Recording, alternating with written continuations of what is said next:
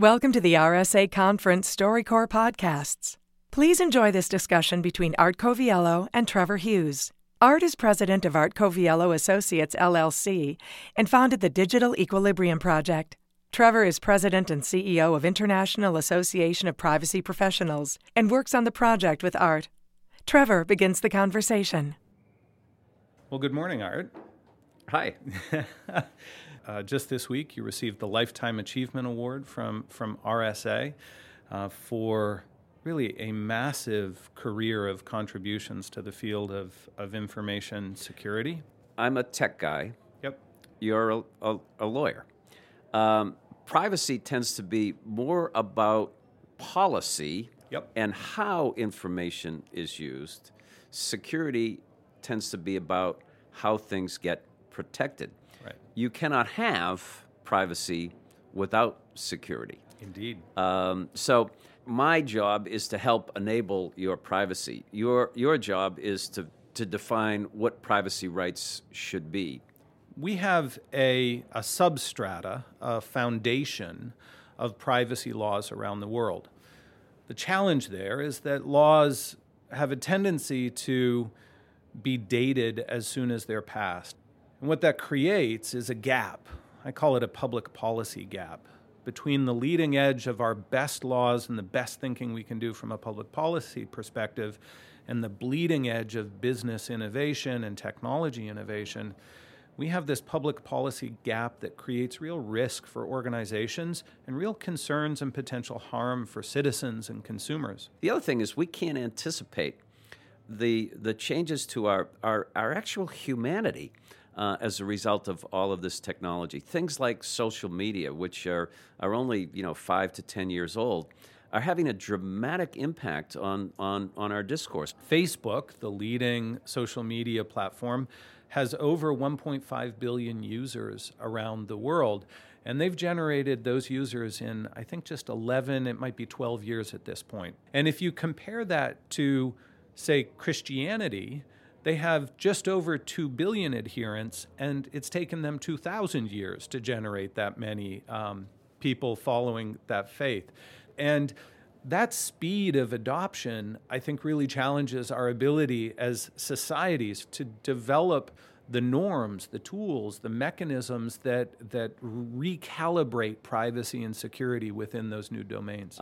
Seems on the surface to be a good thing, but law enforcement is increasingly frustrated almost monumentally by the fact that they can't get at evidence that would allow them to prosecute criminals. There is a story in the media right now where the FBI has requested through the courts that Apple unlock an iPhone that was possessed by a terrorist, actually, someone who perpetrated a shooting in San Bernardino, California. I don't know what's right or wrong, but as a society, we need to decide, where do we draw those lines? How much do we value security in certain circumstances, and how much do we value privacy? With your leadership, we've brought together a number of people to work on something that is now called the Digital Equilibrium Project. And it really is meant to be a dialogue, a conversation, a mechanism to bring people together from the various perspectives and constituencies in this new digital economy. And you've been very successful at bringing some incredibly influential voices to the table. What I have the ambition to do is to create that dialogue so that there is fluency across those domains, so that when an information security professional, when someone responsible for national security or protecting against terrorism or protecting the security of a network inside an organization says something, an information privacy professional will understand it. Their ear will be tuned to that language so that they can come back and say, I get it, right? I understand that value. I understand that interest. Here's my world and what we have to accommodate, work through, figure out so as to achieve both of these important goals. I now would tend to agree with you. We're never actually going to solve this problem. But if we allow social norms and legal constructs to develop on their own, we might not be particularly satisfied with the results. And that's really, I think, what the goal of our project is now, is to help people form that higher level of understand other points of view, so that as these social norms develop, as these legal constructs develop, they're developed with an eye towards all of the constituencies being represented. It really is fantastic that we are generating that dialogue. I think that is the key. I'm wondering, as we look forward into the future, if we can learn from everything that we've done before, you and I, in our respective fields. My concern is, with this rush of technology, we might have some catastrophic lessons to learn before we actually come to a more civilized resolution of these issues. But at the end of the day, technologists are optimists, so I am hoping that it'll be a soft landing from a potential catastrophe. And I've always been inspired by President Kennedy's words in a speech he gave at American University's commencement in 1963. It was 6 months after the Cuban Missile Crisis, and he said, "We all inhabit this small planet. We all breathe the same air, and we all cherish our children's future."